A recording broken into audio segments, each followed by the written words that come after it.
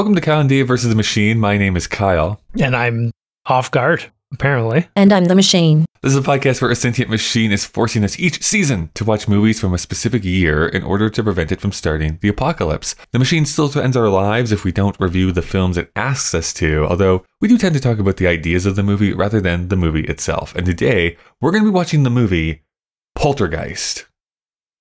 The house looks just like the one next to it. And the one next to that. And the one next to that. A young couple live in it. Give Ken a kiss. You are so obnoxious. With their 3 children. Poor Ken. Honey, chewy fried 10 times. And something more.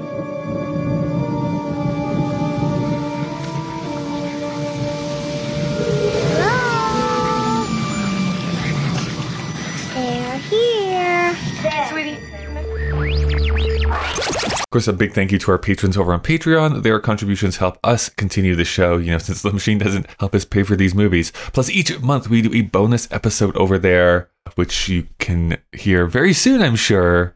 We're going to be talking about Bay of Blood. I don't know about how soon, because I don't want to watch a movie called Bay of Blood. Oh, you didn't watch it yet? Okay, well, this is going to be awkward. Dave, we've had quite a journey to get to where we are here today. If this is your first time listening to our show, you must know that we have an epic, deep, and rich fiction that we provide to our listeners each and every week. There has been highs, there's been lows, there's been 3-act structures, heroes' journeys, all of these things that you would expect. Technical jargon. Yeah. That you would expect from a well-written, well-researched, well-drawn-out narrative. We put so much energy into this thing. Mm-hmm. I think listeners would be surprised at the amount of energy we put into the story. Yeah. I think that they wouldn't be. So if you're getting caught up here in this season, where we've been talking about the films of 1982, we started the year off by owning our own arcade, and then swooping in and stealing it from us was Dee Dee Hess DDS, who won the rights to our arcade in a boxing match, and now has been pursuing us as we've been trying to escape her clutches. We found our seclusion here in a cabin in the woods. But Dave, kind of what we discovered here last week is we were saying goodbye to Sarah in her guest spot, is that the cabin seems to be like transmorphing or transmogrifying in some way. It feels like it's Calvin and Hobbes. Nice. And have you been noticing things that have been moving and shifting places? Yes, mattresses have been swirling around. I didn't even know we had mattresses, but he kept telling me I just sleep on the floor, and now this fucking thing's swinging in the air. Like sleeping on that bed of leaves. Yep. Jerk. And Kyle, is that your creepy clown doll? Because that's disgusting. I'll be cold and dead in the ground before I get rid of my creepy clown doll. It was something to keep an eye of. I'm sure that will come back to be important by the end of today's episode. To haunt us? Mm-hmm. Maybe. So like a ghost story? Like a poltergeist? We do need to do a couple of things here before we jump into our history with this film. Number one, there was one thing we forgot to do last week, which was, with The Thing, we of course rated it, put it onto our master list for 1982. But because it is part of the top 250 of Letterboxd, we have that list going on as well. Oh, I forgot. So we should just figure out where we want to put it. So we both give it a 4.5, and that is going to tie with 4 other films in this top 250. Okay. From bottom to top, that is City Lights, The Iron Giant, The Apartment, Yee. So where would you put The Thing inside of those 4? I love how comparable they all are. It's great. It's very easy to draw comparisons. Didn't you think about when we were watching The Thing, it's like, what this reminds me of? Yee. I think it... I'm getting hints of Yee in The Thing. A true life experience of Antarctica. I would put it in the middle. Above Iron Giant, below Apartment? Yeah, I think so. Yeah, I'm going to agree, actually. I'm not going to put up too much of a fight here. I definitely would put it above City Lights. I know you really liked Iron Giant, but I do. But I'm going to say it's just as iconic, I would probably put The Thing above it. I just love The Apartment. I think The Apartment is a great movie. Amazing. So. And Yee took us by surprise because how something that slow and deliberate could keep your attention. It's fascinating. I know. Just some kid taking Polaroids. Like, you would think, who cares? But All right. Anyway, so in our top 250 list here, at least, The Thing is going to go into our number 5 position, below the apartment, above the Iron Giant. All humans looks like things to me. The other thing I think we should mention, this has been a few weeks ago now as of this recording, but Angela Lansbury passed away, and I thought we should just mention that since how she has been in at least one movie that we have talked, 2 movies actually. She's been in 2 movies that we've talked about on this show. Bedknobs and Broomsticks and The Last Unicorn. She was a voice in The Last Unicorn. Right. So, Mr. Hates Every Celebrity, what do you have to say? Yeah, she's dead. Oh my God. No, I don't know. Iconic. She seemed like a nice lady. I saw when she passed away in one of the magazine obits on Apple News. I saw that for the first time, a picture of her young self when she debuted. Oh, yeah. Yeah, and she was quite attractive. And then she immediately became 60. It's a fascinating... It is very weird. It's like a quick turnaround from like her first appearances in the 40s, and then even by like the late 50s, it's like, oh yeah, you're Angela Lansbury.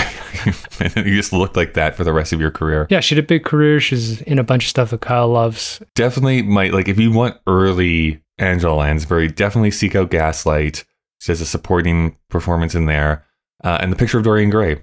2 great performances in kind of early black and white films that are phenomenal. And I think that more people should go and watch them. And if you're a musical theater fan, you can find it very easily online. The 1982, interesting that we're in here, 1982, Sweeney Todd, the pro shot, the professional shot to Sweeney Todd from stage. It's a great encapsulation of what that show would look like if you went and saw it on Broadway. Fanboy. Such a fanboy. What was the word you taught me? Stan? Are you standing right now? Yes, they've slowly learning internet speak from 10 years ago. Like, why is like it's been around for so long?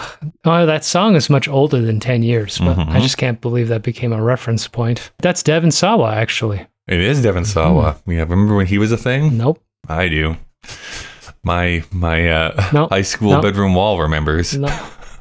I thought you were going to go dirtier than that. I'm glad. We kept it. We kept it in your pants. Kyle should put on his pants. So we're talking about Poltergeist here this week, and this is going to kind of probably finish off our discussion of horror films of 1982.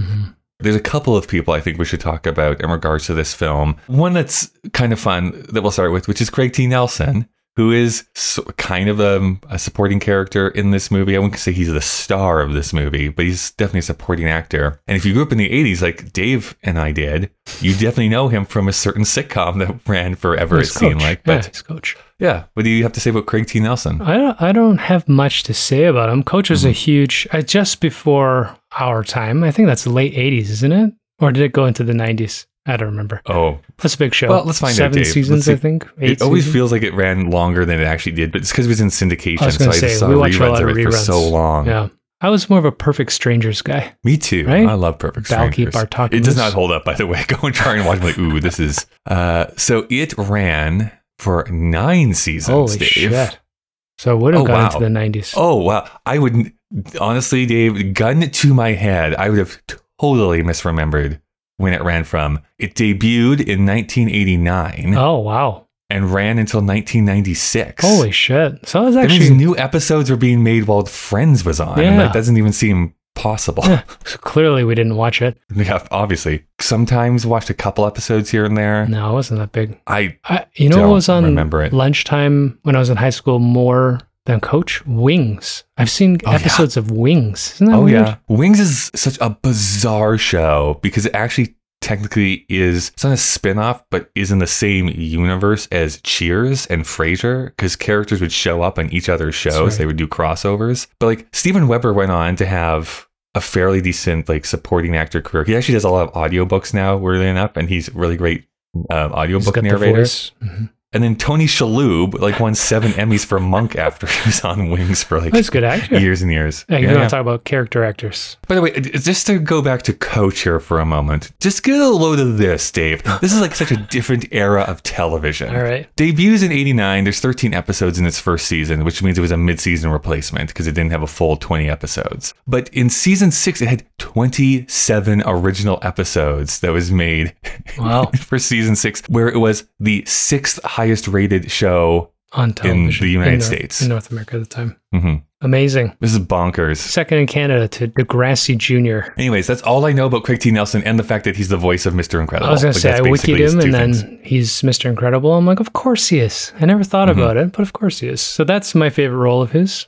So, shout out to Craig T. Nelson, who, by the way, also, they have nothing to do with each other, but being the wrestling fan that I am, he has this weird resemblance to Jesse Ventura. If you put them side by side, they've kind of aged to look like the same person, weirdly enough. If he was wearing a bandana all the time. How about Toby Hooper? Do you know anything about Toby Hooper, who Well, is the director I of Googled this it film? and I regret it. It's fucking disgusting.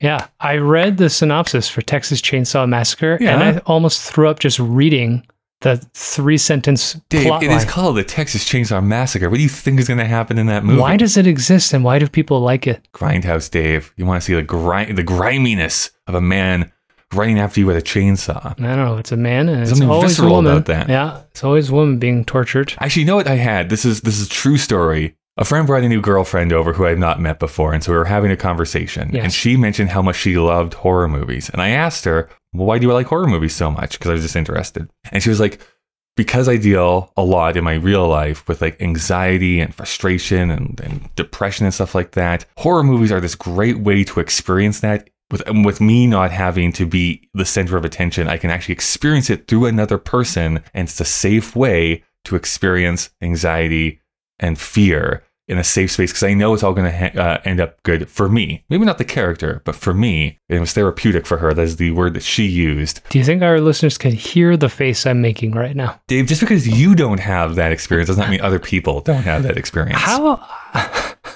So, if I am the survivor of a horrific accident, it would be great for me to watch movies about horrific accidents to get over the idea that I've had a terrible experience with that one. I don't know, but you've also heard the idea of someone like just wanting to have a good cry. They watch sad movies so that they can actually cry along with it. Like that is a thing people do. Why? Oh my God, Dave. Come on. Come on. I cry in movies, but I don't look for movies to cry in. Well, that's what some people do. That's what they're looking for. They want something depressing and sad so that they can experience that emotion. They can have that catharsis instead of just like, I'm going to think about something sad for a while and try and push out a tear. I know I offend everybody when I speak, Kyle, but I hate October now. Thank you. Oh my God. Yeah. At least this year we've watched, The Thing. We'll talk about this movie, but just this idea of like Texas Chainsaw Massacre, like stuff that I hate. Well, this is It's divorced sick. from that. I'm just saying in general horror Sick. movies. Made it about halfway through the original Texas Chainsaw Massacre. I'm like, this is not for me. I'm not going to enjoy this. Well, because you weren't in the theater. I think this is going back to even last week. I think you have a problem getting past the literal text of what is happening in the movie because you don't like to go into subtext a lot. You will go into subtext occasionally, but I think you have a hard time like, well, I don't like what is physically happening in this movie and I can't get past it to look at what it's trying to communicate. Yeah. At least that's my interpretation sometimes. Yeah, sure. It's a visual medium. So if it looks like Sure. shit, why would I sit in it? Uh-huh. Seriously. Well, sometimes you have to eat your vegetables, Dave, is what I'm trying to say. Maybe you don't Vegetables. like the taste of broccoli, but it's good for you. There's plenty of nutrients in good-looking movies too.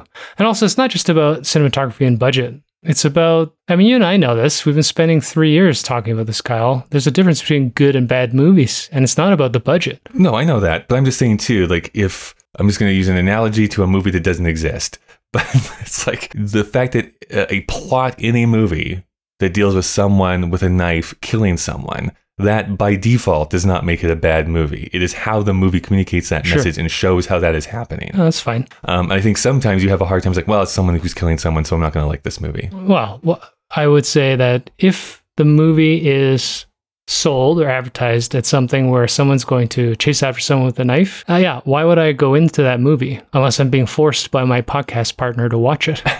As far as reading subtext, I think I was trying to get to the point last week that it's something that happens after, like on a second rewatching. I of don't know course. about you, but I didn't watch Fight Club or The Matrix and leave the theater going, oh, wow, what a great metaphysical representation of, the political strife we have as males. Fuck off. Like you just watch the movie. And then after you're kind of having discussion, maybe a week later, you go watch it a second time, you start picking apart if you're going to be that person. But I can agree to that to a point, but I also watch films.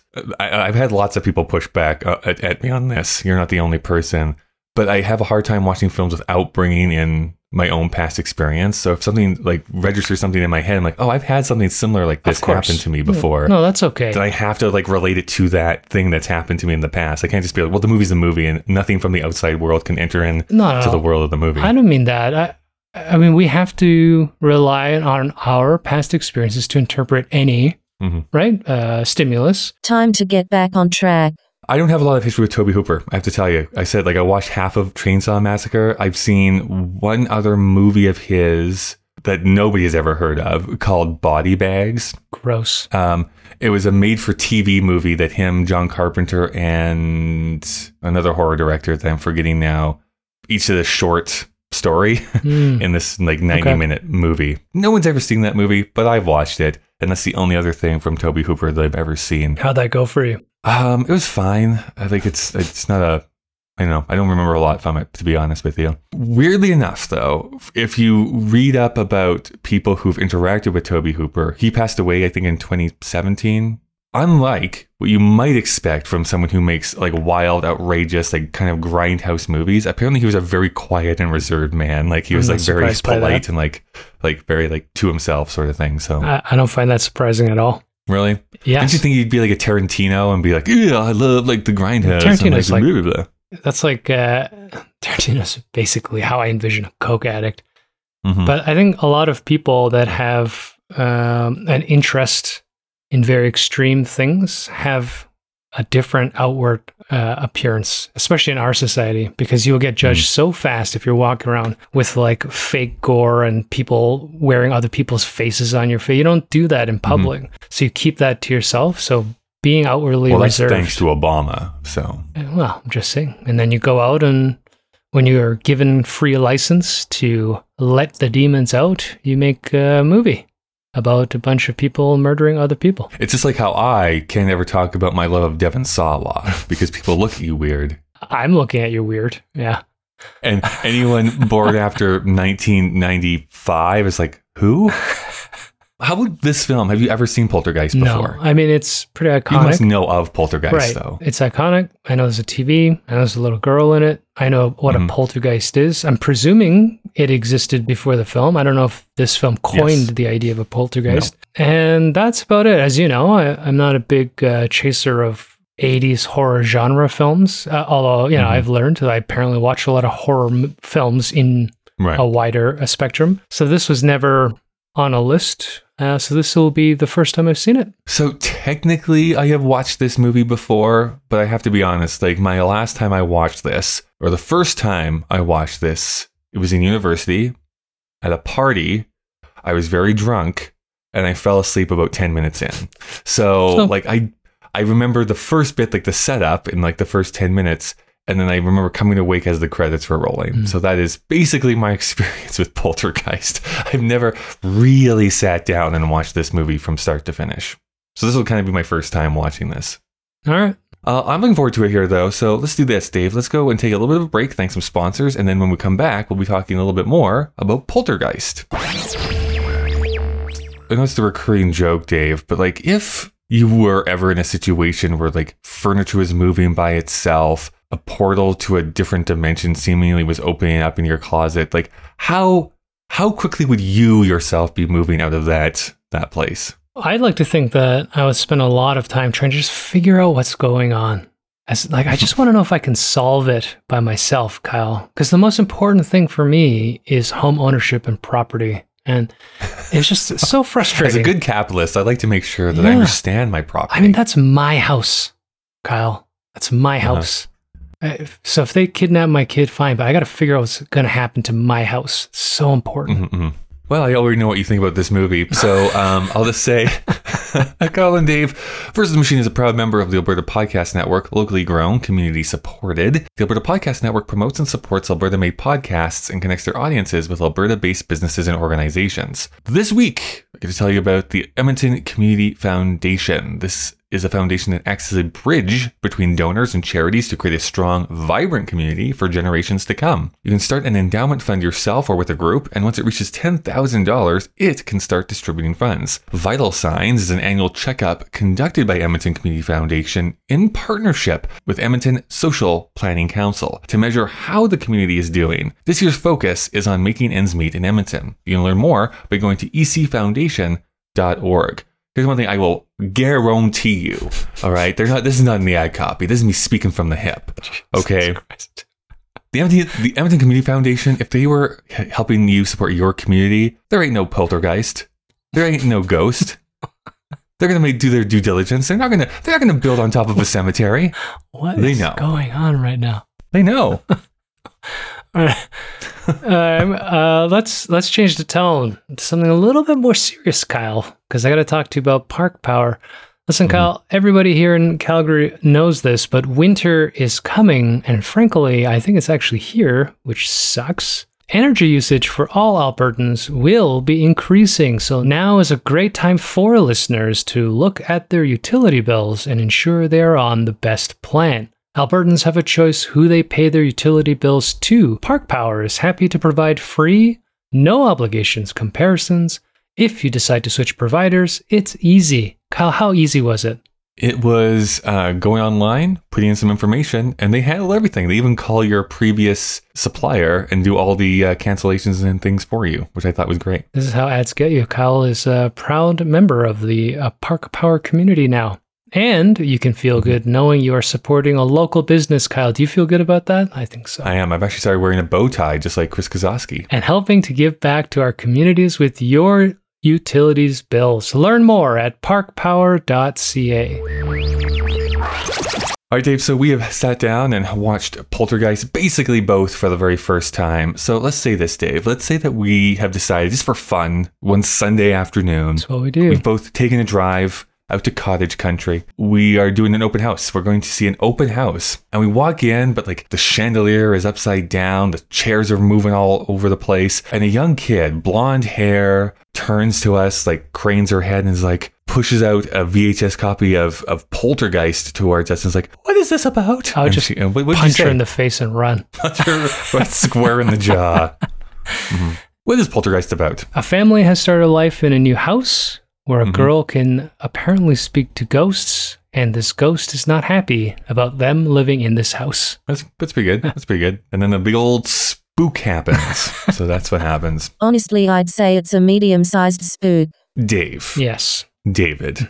Wow. David Young. Wow. Getting super formal. Yeah. David Cornelius Young. Yes. I have no idea what your middle name is. What were your thoughts on Poltergeist? I think the first disclaimer is that as someone with epilepsy, I watched this on a fairly small screen on my computer so I had to text Dave and I don't know if you can watch this movie. I was like 15 minutes in, and I was like, whoa, there's a lot of strobing that's going on in this movie. Yeah, they should just call this movie The Strobing. So I had it on a smaller screen inset onto my larger screen so I could look away if I got a little eye flutter going. But it's not a bad movie. I think, we've kind of brought up this conspiracy or this theory about who directed this film, and we're gonna get into that way more in the back half. But yes, I'm introducing it just because I felt like there are two tones in this film. It's a reasonably interesting movie, but I couldn't really it's not the thing. I didn't really get into it as a whole project. And every time I kind of got invested in some of the creepiness, it felt a little cartoonish sometimes. And there's a lot of weird stuff. Like, why was the tree in this movie? Well, yeah, that pause says everything. The tree does not bother me, actually. There's another part that actually bothers me more, which is what the whole movie is hinged on. The Exorcist? Which is a television set. Oh, yeah. Why are they in the television? What's that about? Never used again. Yeah, it's so weird. Like, you get some Spielberg-esque beautiful lighting, cinematography, staging, camera work. And then at the end, it's like a Sam Raimi film and fucking plastic graves are jumping out of the ground and dead skeletons. Like it's very inconsistent for me. But I didn't hate it. I thought everybody was pretty good in it. Cal's going to bring up the horrifying curse of these actors. That's depressing. Yeah. But I mean, that's a well-known like Hollywood fact, the curse of Poltergeist. at least for the two women. a lot of the kids did not have great lives after Two of the this. three kids had a fucking horrible life. So to also touch on the controversy of this film, if somehow you've not heard before, the kind of story stemming from this is that like actually Spielberg ghost directed this entire movie. Like it's actually him who directed the entire movie. You know, he's credited writer, he's the producer. We'll get into specific things later on, but I think you're right in saying that there's two distinct tones that are at odds with one another, which is the Tobe Hooper sensibility of like shock and gruesomeness and gore and stuff like that, which there are some, I think, effective things that happen in this with like skeletons and like the drooling ghosts, and some of that CG and special effects work is, I think, quite well done. But there's also like that sensibility of Spielberg, the Spielberg shots that happen in this, but there is this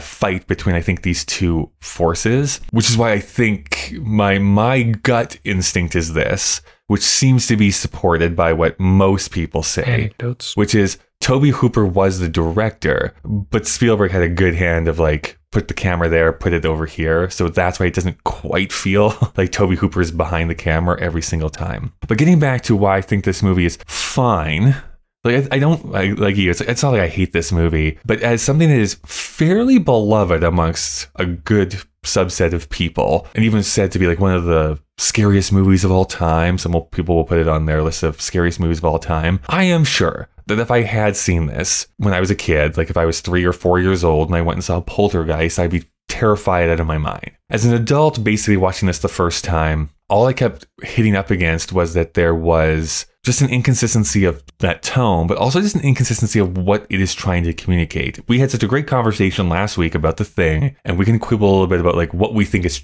trying to say, maybe, but it's still very effective. Like we're using paranoia. There's this alien. You don't know who's who, and it kind of just keeps going and going and going for you. Here, it's like, okay, so I get why this house is being haunted. We eventually see that it's built over top of an old cemetery, but the family doesn't know that. Number one, which could add to the terror because they're coming into a situation they don't know. But the developer, nothing bad happens to him.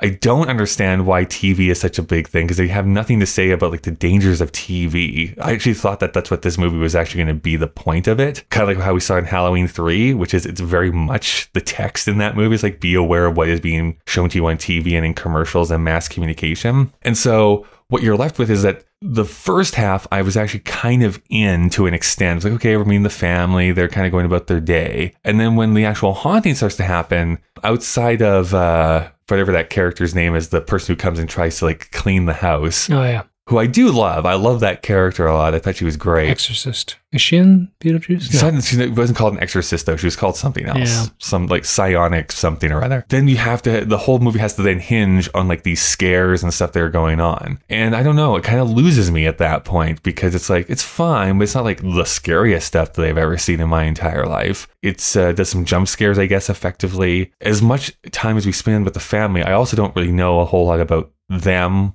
what they want, what they're trying to accomplish. And I think the biggest thing that you're actually pointing towards, if my child, I guess I don't have a child, so I'll defer to you, but I'll even just say, like, tangentially, if like my niece or nephew was sucked into a hell dimension, I would have some sort of reaction to the fact that that just happened. And it doesn't seem like there's ever any lasting effects or trauma or anything that happens in this movie. So then the characters feel like, well, who are you? What is going on? It just feels like we're just hanging these things on not real people. I don't know. I actually have a deep problem just at the script level of how this movie works together, I think, more than anything. So there's some stuff I like individually, but as a whole, I was actually kind of disappointed by this movie, to be honest. Yeah, I think the mother character is the weakest. I mean, the actress is fine. She's good in it. But the idea you have this pot-smoking mom who doesn't seem to fit into this family system, and then when her daughter, she's watching her daughter talk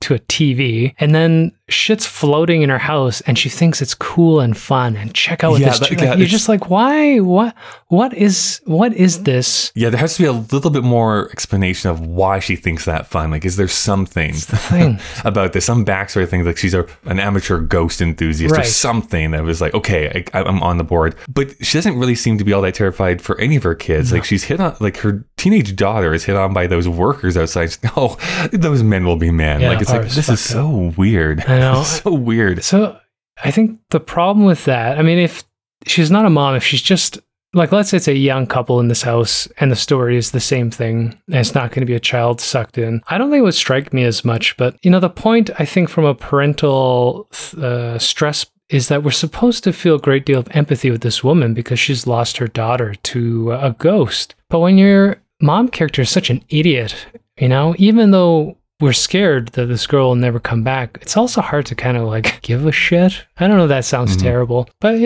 people were good in it. I don't know. The dad coach reacts reasonably competently to every situation. And if it wasn't his daughter, that guy would have fucking moved out that same day. He was trying to, frankly, as soon as the chair was moving around. But even in the second finale, after the girl comes out, this woman's taking a fucking bath and a nap in a house where they've kidnapped her daughter, just chilling. Of course, she's like, that's when I'd be going to the motel. Yeah. Like, absolutely 100%. They got to throw in 10 more minutes of the second climax. And I don't know, it lost me several steps along the way. My goal is to always reach second climax. There are parts of this. Did you get a Ghostbusters vibe from this? Yes. Right? Well, a Ghostbusters vibe. I mean, this is also one of the most 80s films ever 80s. Right. Like, look at that kid's bedroom. Like, that is an 80s bedroom. Yeah. Slinging merch for his buddy George Lucas, the whole movie. Yeah. Well, sure. But there's even like, there's like a light bright in the background, and there's like a clown doll. Why did anyone ever have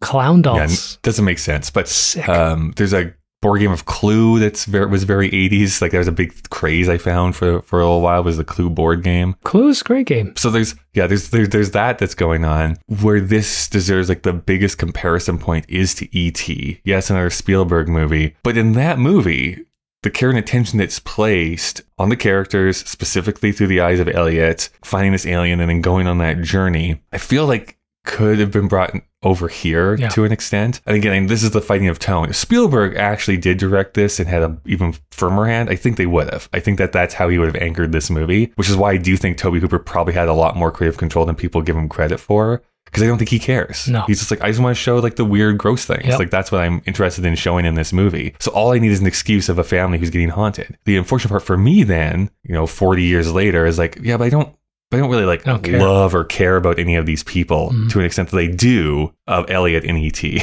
Or even some of the paper thin people in The Thing. I mean, The Thing is, just to talk about a movie we just talked about, is a movie that wants also to lean into the grotesque and special effects and brutal kills, but it has a strong story underneath it, even though we can't explain why a handsome alcoholic pilot would, rule the roost, or whatever the right phrase is. This one's just like, whenever that Hooper sensibility, and I'm just presuming this having read the synopsis of his most famous film, like this guy, the scientist, takes a steak, a random steak out of a package, just laying in a fridge, I don't know, puts it on the counter. And puts it on the counter. And then worms come out, and you're just like, this does not have anything to do with a poltergeist. Yeah, Sam Raimi stuff, right? They wanted something to ooze and look disgusting. Yeah, but I would even argue, but Sam Raimi is interesting characters. No, what I mean is like that visceral zombie sort of, like, he loves these the practical special effects where things are just coming out of stuff. But that's not what a poltergeist is. I feel bad bagging on him too much, but like, it is true. It's like, I think so much of the problems would be solved in this if I thought that if any of the characters acted like real people. Even the girl is like a robot. I mean, I get that it's haunting and like there's a fantasy element to this, but I always feel like you need to anchor the people in some sort of reality. If we go and look at Aliens as an example, I never think it's like, well, Ripley's acting really weird in this scene. No, she's acting like a real person being scared that an alien is chasing her. Yeah, she's scared to death. She's not going to like, you know what I'm going to do? I'm going to just leave this uncooked steak out on the counter for some reason. Like, not even on a plate. While I'm eating. What was he eating? I don't even know. It's disgusting. You would yell at your kid if he just like put a steak on the counter. and walked away from it. Well, this is why I hated the tree so much, and I forgot about the TV. It is so incongruous with the idea of a poltergeist. You know, when it starts and things are flying or being pressed against a wall, you know, you're like, oh yeah, that's creepy. There's something very fucking occult about it. The chairs being arranged in a reverse pyramid. You're like, oh, that's really neat. That's a very witchcrafty thing. And then they have this demon tree that reaches in and tries to eat a boy. And you're like, where did that come from? What is the point of that? That's like the steak bar. I think this is the Tom Hooper. I mean, I'm going to be an ass and just attribute it to him.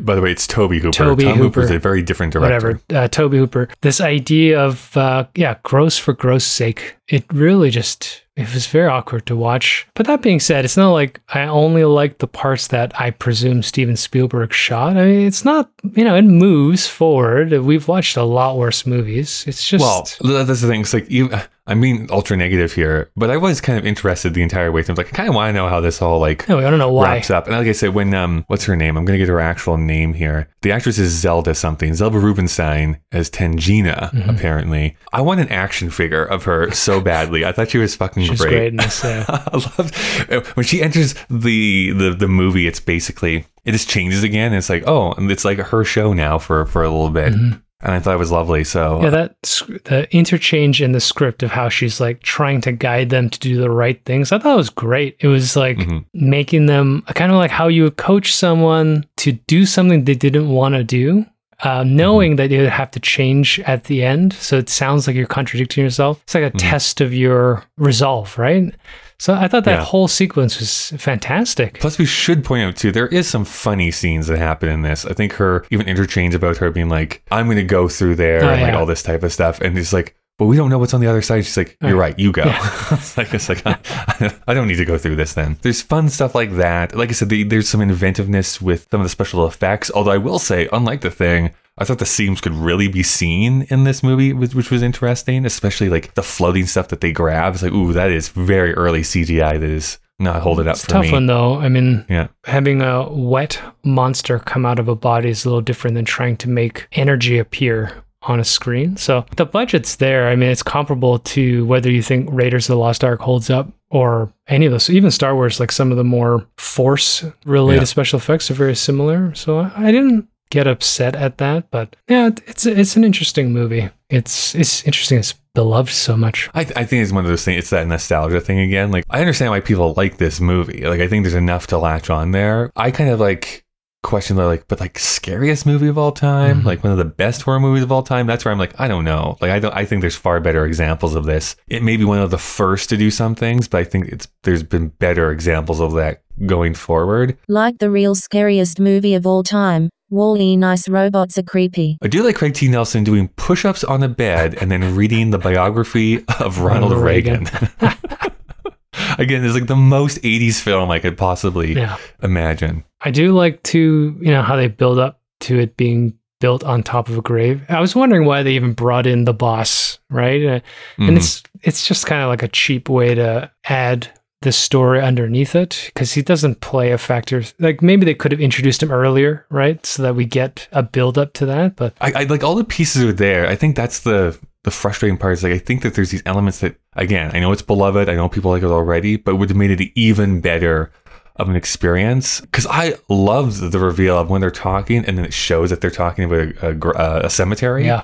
I thought that reveal was actually really well done. And I feel like the natural impulse would be like, okay, shady developer. I know it's like not the most original plot in the world, but like shady developer who didn't move the bodies. That's why they're being haunted, but then should probably get a comeuppance at the very end of it. I know that's me wanting like the moral high ground, but it just feels like that's what should be earned, is like when the house gets sucked in on itself that the developer goes with it or something like that. It depends on how they were thinking about leveraging that character, which it feels like a shoehorn. I don't know how you build a script like this, like how much they would need to know when and where they reveal the true plot. So, I would presume the conceptualization of this film is like, what if we had a house that was secretly built on a secret grave and the ghosts come out? And also apparently only one house, because none of the other houses doesn't make a lot of sense either. And then they're like, well, how do we discover it? I think that's where someone's like, it's like a shoehorn feeling. Well, the boss would have known. Let's put him in the movie because it would have been more valuable. Yeah, if we had set him up a little bit earlier so that maybe there's tension between Coach and his boss. And then, if we're led to believe that the real estate developer intentionally did it because it's cheaper. They don't really, it's implicit, but they don't really even. I think it's implied. Yeah. Then at least we could have a bad guy, right? But we don't really get a bad guy out of this either, other than the beast or the demon or whatever they call it. Which I'm assuming, again, have never watched the sequels, probably becomes more prominent in the sequels. I'm guessing. I don't know. And that's the other thing. Like the Zelda brings up this really neat idea of like, the lost souls, and they're just walking around waiting for their time, right? Like that's some classic spiritual realm stuff. But then how this beast, I can't remember its name, is like corrupting them and holding them back and using this girl as some kind of medium. That's also not follow through. It doesn't matter.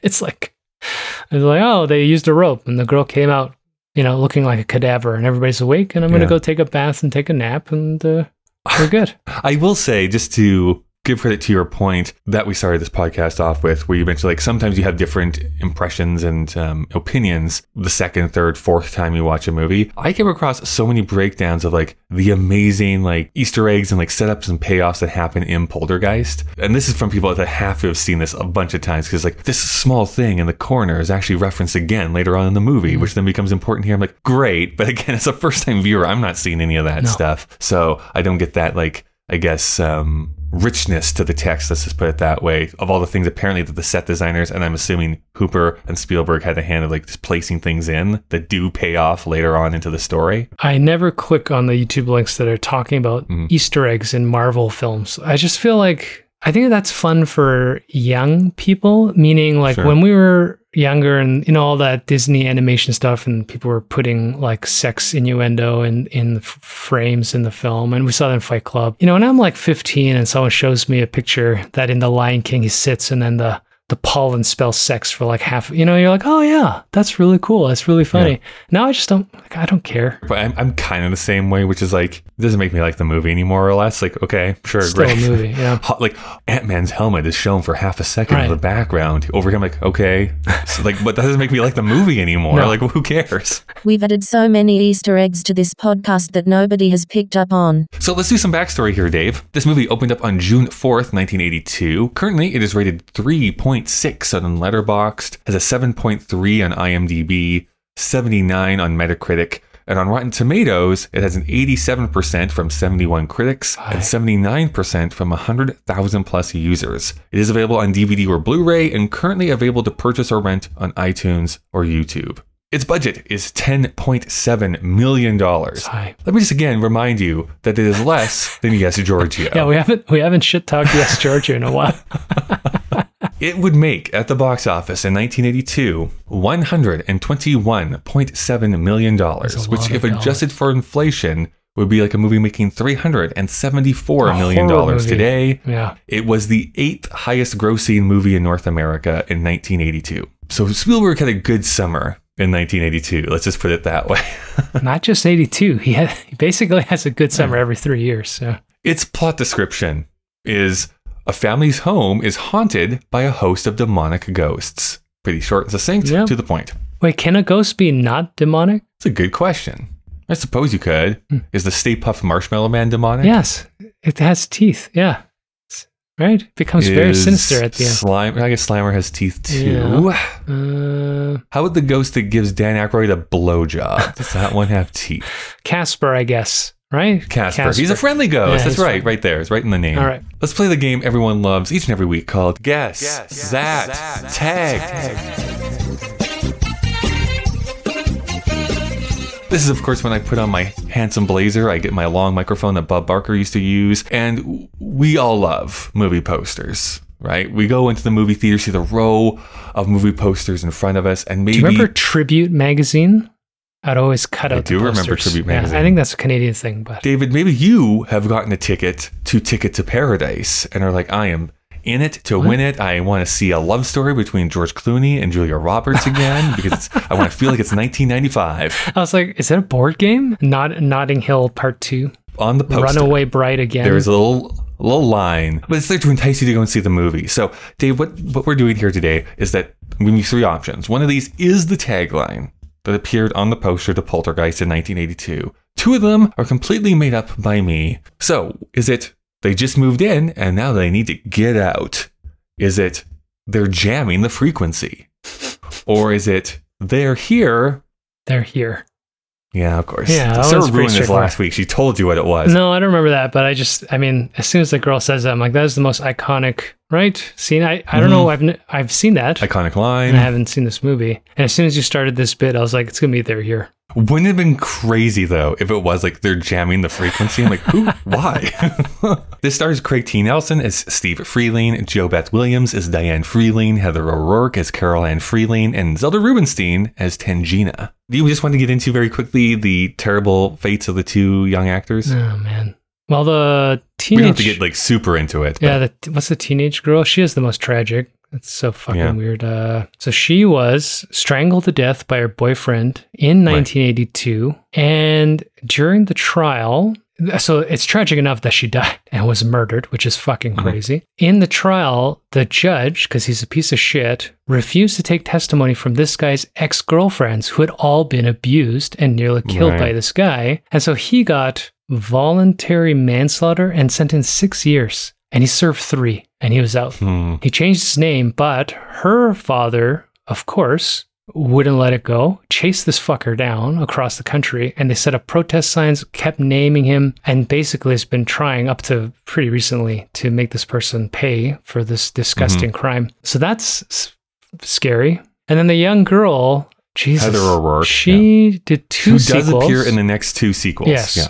But then, is it 1989? Like, she's not that old. She suddenly dies of sepsis. It turns out she had this undiagnosed disease. I don't remember what it's called. And she started swelling and having like bowel trouble. By the time they got her in the hospital, she died. There's like little asterisks where they're questioning how they didn't know and whether this is sudden, something sudden. So the idea of a curse is there because it's just really tragic. I don't know if either of them would have had full meaningful careers, so it's not so much about projecting the it's hard to future, say. but Well, cinematography is by Matthew F. Leonetti. His top 4 on IMDb are Star Trek Insurrection from 1998, The Butterfly Effect from 2004, Star Trek First Contact from 1996, and Strange Days from 1995. Strange Days is a good movie. Butterfly Effect, that's Ashton Kutcher, isn't it? Ashton Kutcher. So I watched this movie called Vengeance, which I feel like I'm one of the few people who Bruce actually Willis? like the movie. No, it's a bad title, to be honest with you. It's a bad title. It's not It was about written in- vengeance. It is, but like that, I think it sets you up for things like a Taken type of Right. movie, and that's not what the movie is at all. It's written and directed by B.J. Novak Oh, weird. from The Office and Okay. stuff. Oh, this is fairly recent. This is Ashton Yes. Kutcher's comeback because he was sick or something, Well, right? I was only bringing it up. Okay. It's the first and only time where I thought that Ashton Kutcher acted well. I didn't like him in that 70s show. I didn't like him in The Butterfly Effect. I haven't liked him in any movie I've ever seen him. I'm like, no, you're not doing it for me. I put on one episode of that Netflix show he got because people were raving about it. And I had to turn Which it my off. parents love. Like 2 Yeah. minutes. I was just, no, this is awful. And I just turned it off. That would be my reality show that I would pitch is how long can Dave last? And you just bet to the second, like how long is Dave going to last before he shuts this off? Twitch or something where people will shout out shitty movies and TV shows. Yeah. And then you bet on it. And then if you're the closest or you hit it dead on, you get a certain amount of Bitcoin. I don't know. So Ethereum. written by Steven Spielberg, Michael Grace, and Mark Victor, based on a story by Steven Spielberg, directed by Toby Hooper. This is where we'll get into kind of the controversy here, but just to set the stage here, Michael Grace and Mark Victor were this writing team that were coming off of the film Death Hunt. Starring Charles Bronson, or It stars our good friend Charles Bronson. it does. Yes. 100% I was just it does. making a joke. That's amazing. I was going to ask you, who do you think would star in a movie called Death Hunt? And I knew you were going to get it in one. It also co-starred Lee Marvin. So, What? of course. Lee Marvin must have. 19 Oh no, this is not 82. So I mean, he was still a bit old, but okay. So in 81, Charles Bronson, Lee Marvin, Death Hunt. It was that and this other unproduced script that they wrote that catch the eye of Steven Spielberg, and he asked them to come and work for him. Initially, what he wanted them to come and help adapt was this older movie, which would eventually become his like forgotten movie from the early 90s called Always. Oh, so Robin Williams.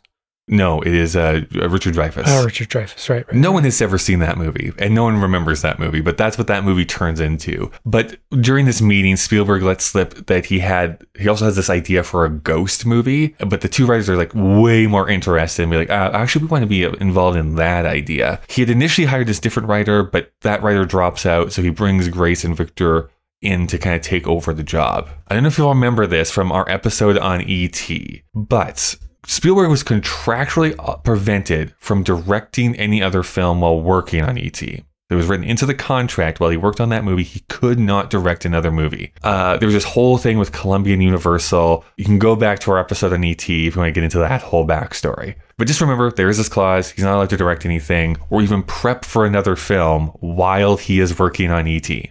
So they hire Tobe Hooper to come aboard to direct this movie. He was one of the early choices to adapt in Night Skies, which eventually turned into E.T. He was also this first choice to direct The Thing, which we talked about last week. And both of those projects kind of falter, so this is the project that he eventually lands on. They both went to competent directors? Well, maybe. This is where we get into the controversy of who actually directed this movie. So Tobe Hooper, of course, is credited as the sole director, but here are some other truths just to layer onto this. Spielberg was on the set almost every single day. That is not in dispute. You can attribute that to the fact that he was producer and co-writer. Tobe Hooper, as I mentioned at the very beginning, was not that in-your-face style of director. He was a very quiet and reserved man. And more than one actor and crew members said that if he was asked a question and didn't have like an immediate solution or answer, it was Spielberg who stepped in and answered the question. So those are things that are not in dispute. I should also say too, that both Hooper and Spielberg were responsible for doing the storyboards. All that stuff,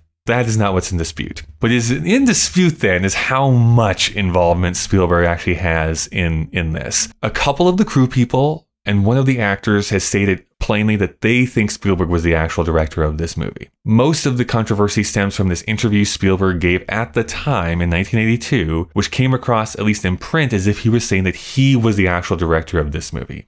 This whole thing actually eventually goes into arbitration at the insistence of the Directors Guild, and Hooper actually did end up being paid $15,000 more because it was found that the MGM had not adequately promoted Hooper as being the director of the movie. On its release day in 1982, Spielberg releases an open letter that is published in The Hollywood Reporter, and he writes, "Regrettably, some of the press has misunderstood the rather unique creative relationship which you and I shared throughout the making of Poltergeist." He was writing to Tobe Hooper, but published it in The Hollywood Reporter.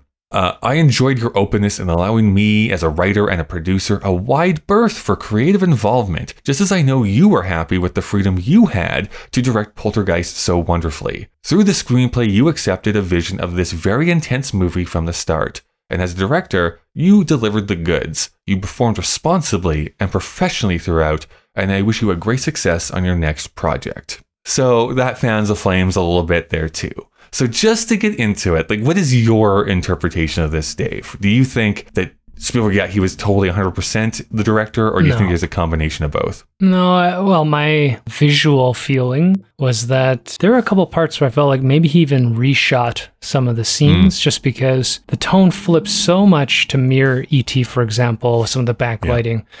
Some of the wide tracking shots of the neighborhood with the kids on the bikes and using the low camera to follow the cars. Every one of those kids on bike scenes is like, that's such a Spielberg shot. Like, it is such a Spielberg shot. But then anytime we get into the gore or these really supernatural events, it's like cutting to a different film. So I feel like either there were larger reshoots for Mood that Steven Spielberg did after, or that when Tobe Hooper was uncomfortable or felt a little at odds with some of the more tepid scenes, that he might defer and ask advice, and Steven Spielberg might be like, well, if you use this lens and my lighting guy's got this trick, and then maybe he's just influencing the look and feel of the film. That's how it feels like to me. That's entirely my feeling here as well. I think this is probably just too many cooks in the kitchen. Spielberg probably should have just stayed off of the set completely, to be honest. I think where we get into issues is like, this is 1982 Spielberg. Like, he is very much a name at this point. And even though Tobe Hooper, of course, had made Texas Chainsaw Massacre, this is one of his first like big budget Hollywood productions.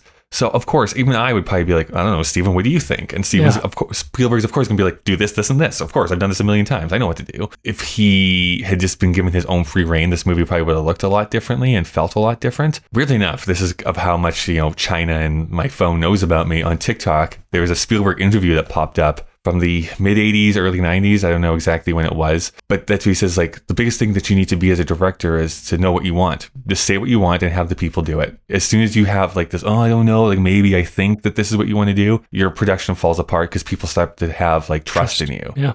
And I think that's probably what happened here, is that Toby was too much deferring to Spielberg, and if he just said do this, do that, probably would have ran better. And in my interpretation, Spielberg probably would have backed off if he had seen that happening. But I think he just had to jump in because someone was not making the decision. Yeah, we don't know anything about who Steven Spielberg is, and we've joked like Tom Hanks and Ron Howard, these guys with these pristine Hollywood veneers, that there's got to be something off underneath for them to have this kind of longevity, right? Sure. Could Steven Spielberg be such an overwhelming and overbearing presence to do something like that?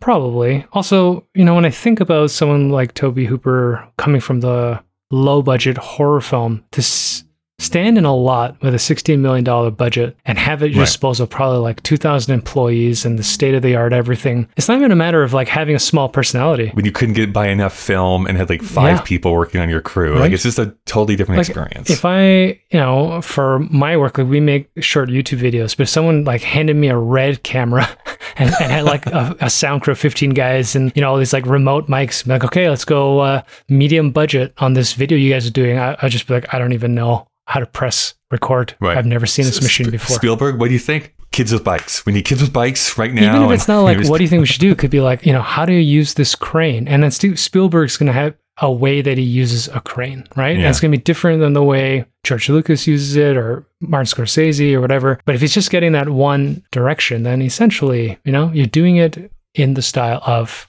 X person. So that's the feeling I got from it. It was like the struggle between two aesthetic visions. You can do paranormal, but having a tree eater person or having a raw steak on a counter for no reason, right? It's like they stand out all of a sudden. You're like, that's pretty cheap. By the way, you do know that on our YouTube video, there's going to be a comment. I put my raw steak on the counter all the time. What are you talking about?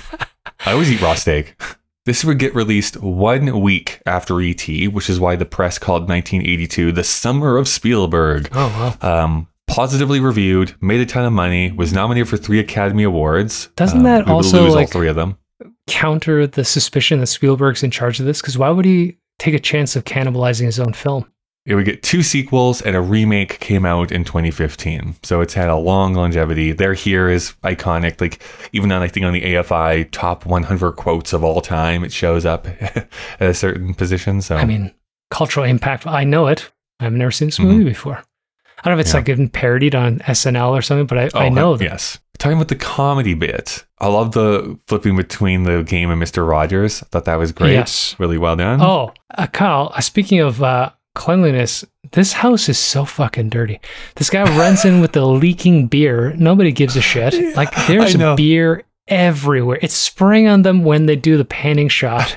Then they do the close-up over the shoulder to see the TV, and there's fucking beer spray. I think that's the worst part. It is spraying so much. It is spraying so much when he runs in. It's like that house would just reek of beer. It's all it's 80s. It's all carpet, right? Like, but that part with the channel thing was hilarious. To be honest with you, growing up on the farm and stuff, I always kind of respect a movie that shows a house as being dirty, because like, my house got a bit dirty growing up all the time anyways. I think I don't understand football culture. So this idea that your buddy runs in with like a 6-pack pouring beer all over. It's over the top. And the fact that you would murder those kids for having made them fall over. This movie definitely needed more child murder. Do you remember when car keys to like put into the ignition just looked like regular keys? Yeah. So annoying. That's what, that was so glaring. Like, oh yeah, there was a time where it just looked like a key. It didn't have like the big fob thing on it. This is probably why they invented push start motors, engines, because they're just like, I've watched way too many horror films, and I do not want to have to find the right key when someone's trying to kill me. I just want to push a button. What do you think the resale of that lot's going to be? Do you think they're going to get anything out of If this? it's in Calgary, easily $1 million. Yeah. We're done here. All right. Well, the machinist said that we should wrap things up here. So let's get into some critics' choice here, first and foremost. So Roger Ebert gave this 3 stars out of 4, and he wrote in part, Hooper and Spielberg hold our interest by observing the everyday rituals of this family so closely that, since the family seems real, the weird events take on a certain credibility by association. That's during the first hour of the movie. Then, all hell breaks loose, and the movie begins to operate on the same plane as Alien or Altered States, as a shocking special effects sound and light show. A closet seems to exist in another dimension, the swimming pool is filled with grasping, despairing forms of the undead, the search for the missing little girl involves a professional psionics expert, and a lady dwarf who specializes in cleaning haunted houses. Nobody ever does decide whether a poltergeist really is involved in the events in the house, or who the poltergeist may be. But if that doesn't prevent them from naming the movie Poltergeist, I guess it shouldn't keep us from enjoying it. That is what he wrote. The backhand. Nice. I will say this. I know we get a little bit of flack for like trying to rewrite movies sometimes, but it always... I kind of wanted to know more about the poltergeist. Right. I wanted to know more about like the who demon? are these people? If it's a demon, fine. Let's learn more about the demon. I want to know more about Zool, is what I'm trying to say. Or if it's like these are the hauntings of the moved people from the cemetery, let's learn some backstory from these people in the cemetery. Then I don't know. It just seems like there's a missed opportunity here to build out the lore a bit of this movie. When you have this woman single out one demon as leading the pack astray, we need to find out why. It's not good enough that they're standing on their burial ground. You feel like it has to be like a serial killer or some witch or somebody that was evil in their life. I'm ready for the emails of like, actually at the 20-minute mark in Poltergeist 3, they explain everything. Or great. like you missed the Easter egg where as they're panning across the cemetery, there's actually a description of this person. If you go in super slow-mo. Actually, you know what the biggest one of that is that sort of Easter egg sort of thing that most people miss. Like I see this come up every Christmas of people like discovering it, quote unquote, for the first time. In Home Alone, the movie Home Alone from 1990 with Macaulay Culkin. The whole setup, right, is that they accidentally count the kids, but then they're like, well, how would they not realize it when they scanned all their tickets? Because they would be one ticket short. So it's like it's a plot hole, but it's not. There's a very quick shot of when he spills all the Coke at the beginning and they wipe it off. You see the tickets go into the trash bin. Yeah. But it is a very quick, like, I can understand why people don't see that. I didn't notice it the first few times until someone pointed it out to me. So it's one of those things, it's probably. like, Kevin. You little jerk. Yeah, that's what he says. Dave, you'll be so excited. Pauline Kael reviewed this movie. Oh, wow. She came out of the cave for Poltergeist. Nice. She was pretty lukewarm on this movie. But basically, if you want to see a writer who can write really well, reiterate my point more effectively, this is what Pauline Kael had to say. You hear bits of Spielberg's voice all through Poltergeist, but it isn't a song, it's more like a whistling in the dark. Poltergeist doesn't have a structure. It has only a situation and a bunch of flapping loose ends. Spielberg must have had to work much harder on this film than on E.T. because it doesn't tap the sources of magic. It's just a dumb concoction, and every effect has to stand on its own. What's lacking is what E.T. has, the emotional roots of the fantasy and what it means to the children. There's nothing about Diane and Steve and their kids that relates in any way to what happens to them. The parents show their love for Carol Ann, but that was never in doubt. Their courage is tested, but that doesn't seem to have any particular meaning for them or for their kids or any connection to how things turn out. Because Spielberg is a dedicated craftsman and a wit, he can make a much better low-grade adolescent entertainment than most directors. But he isn't really thinking in this film. He's just throwing ideas and effects at us. If he tossed in an earthquake and a batch of giant mutant ants, they'd make as much sense as anything else in Poltergeist. She will not reference Tobe Hooper at all, eh? I know. This is the classic Pauline Kael being mean. She heard that Spielberg directed, like, Hooper didn't do this. Just going to call it Spielberg.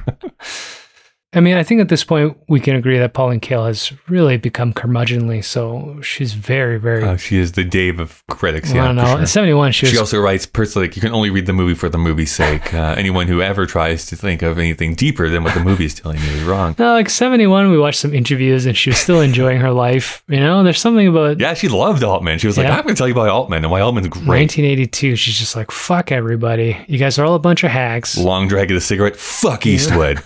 Like, throws throws her cigarette in the person's face. We ask this question every week, Dave. Does this hold up, and is it still culturally relevant? Tough one. I mean, cultural relevance, I think so. We can still quote this film for some reason. And there's still a debate on its ownership. So it's in the movie zeitgeist. I suspect for young horror enthusiasts, they would want to watch this film too. So I'm going to say yes, culturally relevant. Does it hold up?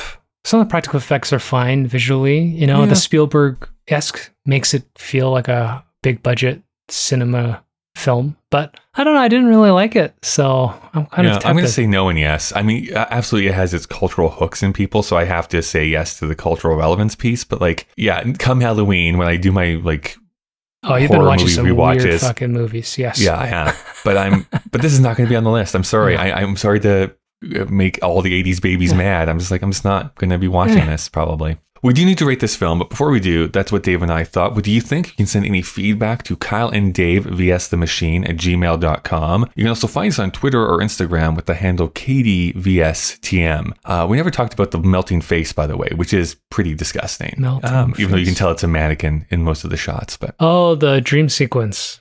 Yeah, that was right also very Raiders of the Lost Ark, wasn't it? Yeah. We also release videos up on our YouTube channel, so you can go check those out. If you want to see the entire list of films we've watched and the ratings we've given, you can go to our Letterboxd page. That's letterboxd.com/KDVSTM. And if you want to support us monetarily so that we can continue doing this podcast and not usher in the next apocalypse, you can go to our Patreon page. There's a link in the show notes of this episode. You can support for as low as $1 per month. Something that you can do for absolutely free is leave a rating and review on whatever app you use for podcasts. So Dave, let's get to the rating of this movie. Out of 5, what are we going to give Poltergeist? I'm going to go with a 2.5. I'll give it, I was thinking about going to 2, but I'll give it 2.5. It wasn't terrible. Well, I'm going to give it a Kyle 2.5, which means a 3.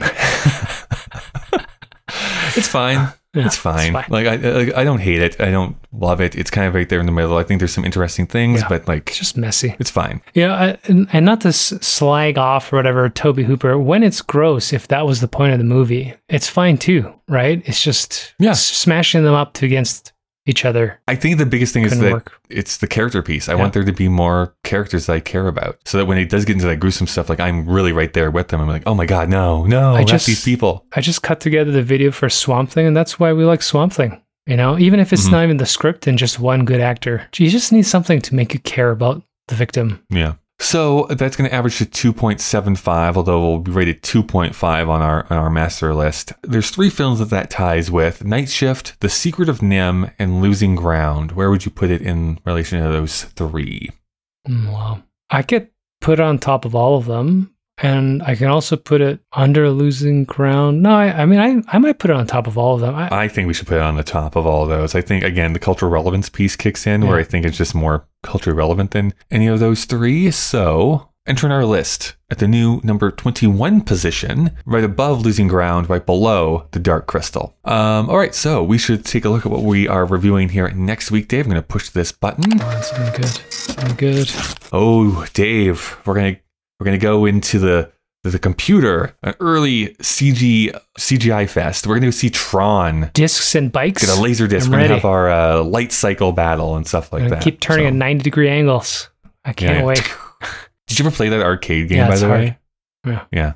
I swear to God that the kitchen didn't used to be here. I don't know why everything seems to be moving and changing shape here for us, Dave. So weird. You just hold this rope, right?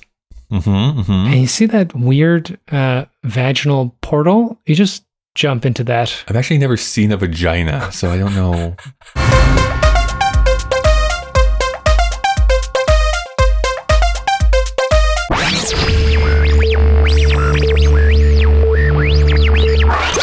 My goal is to always reach second climax.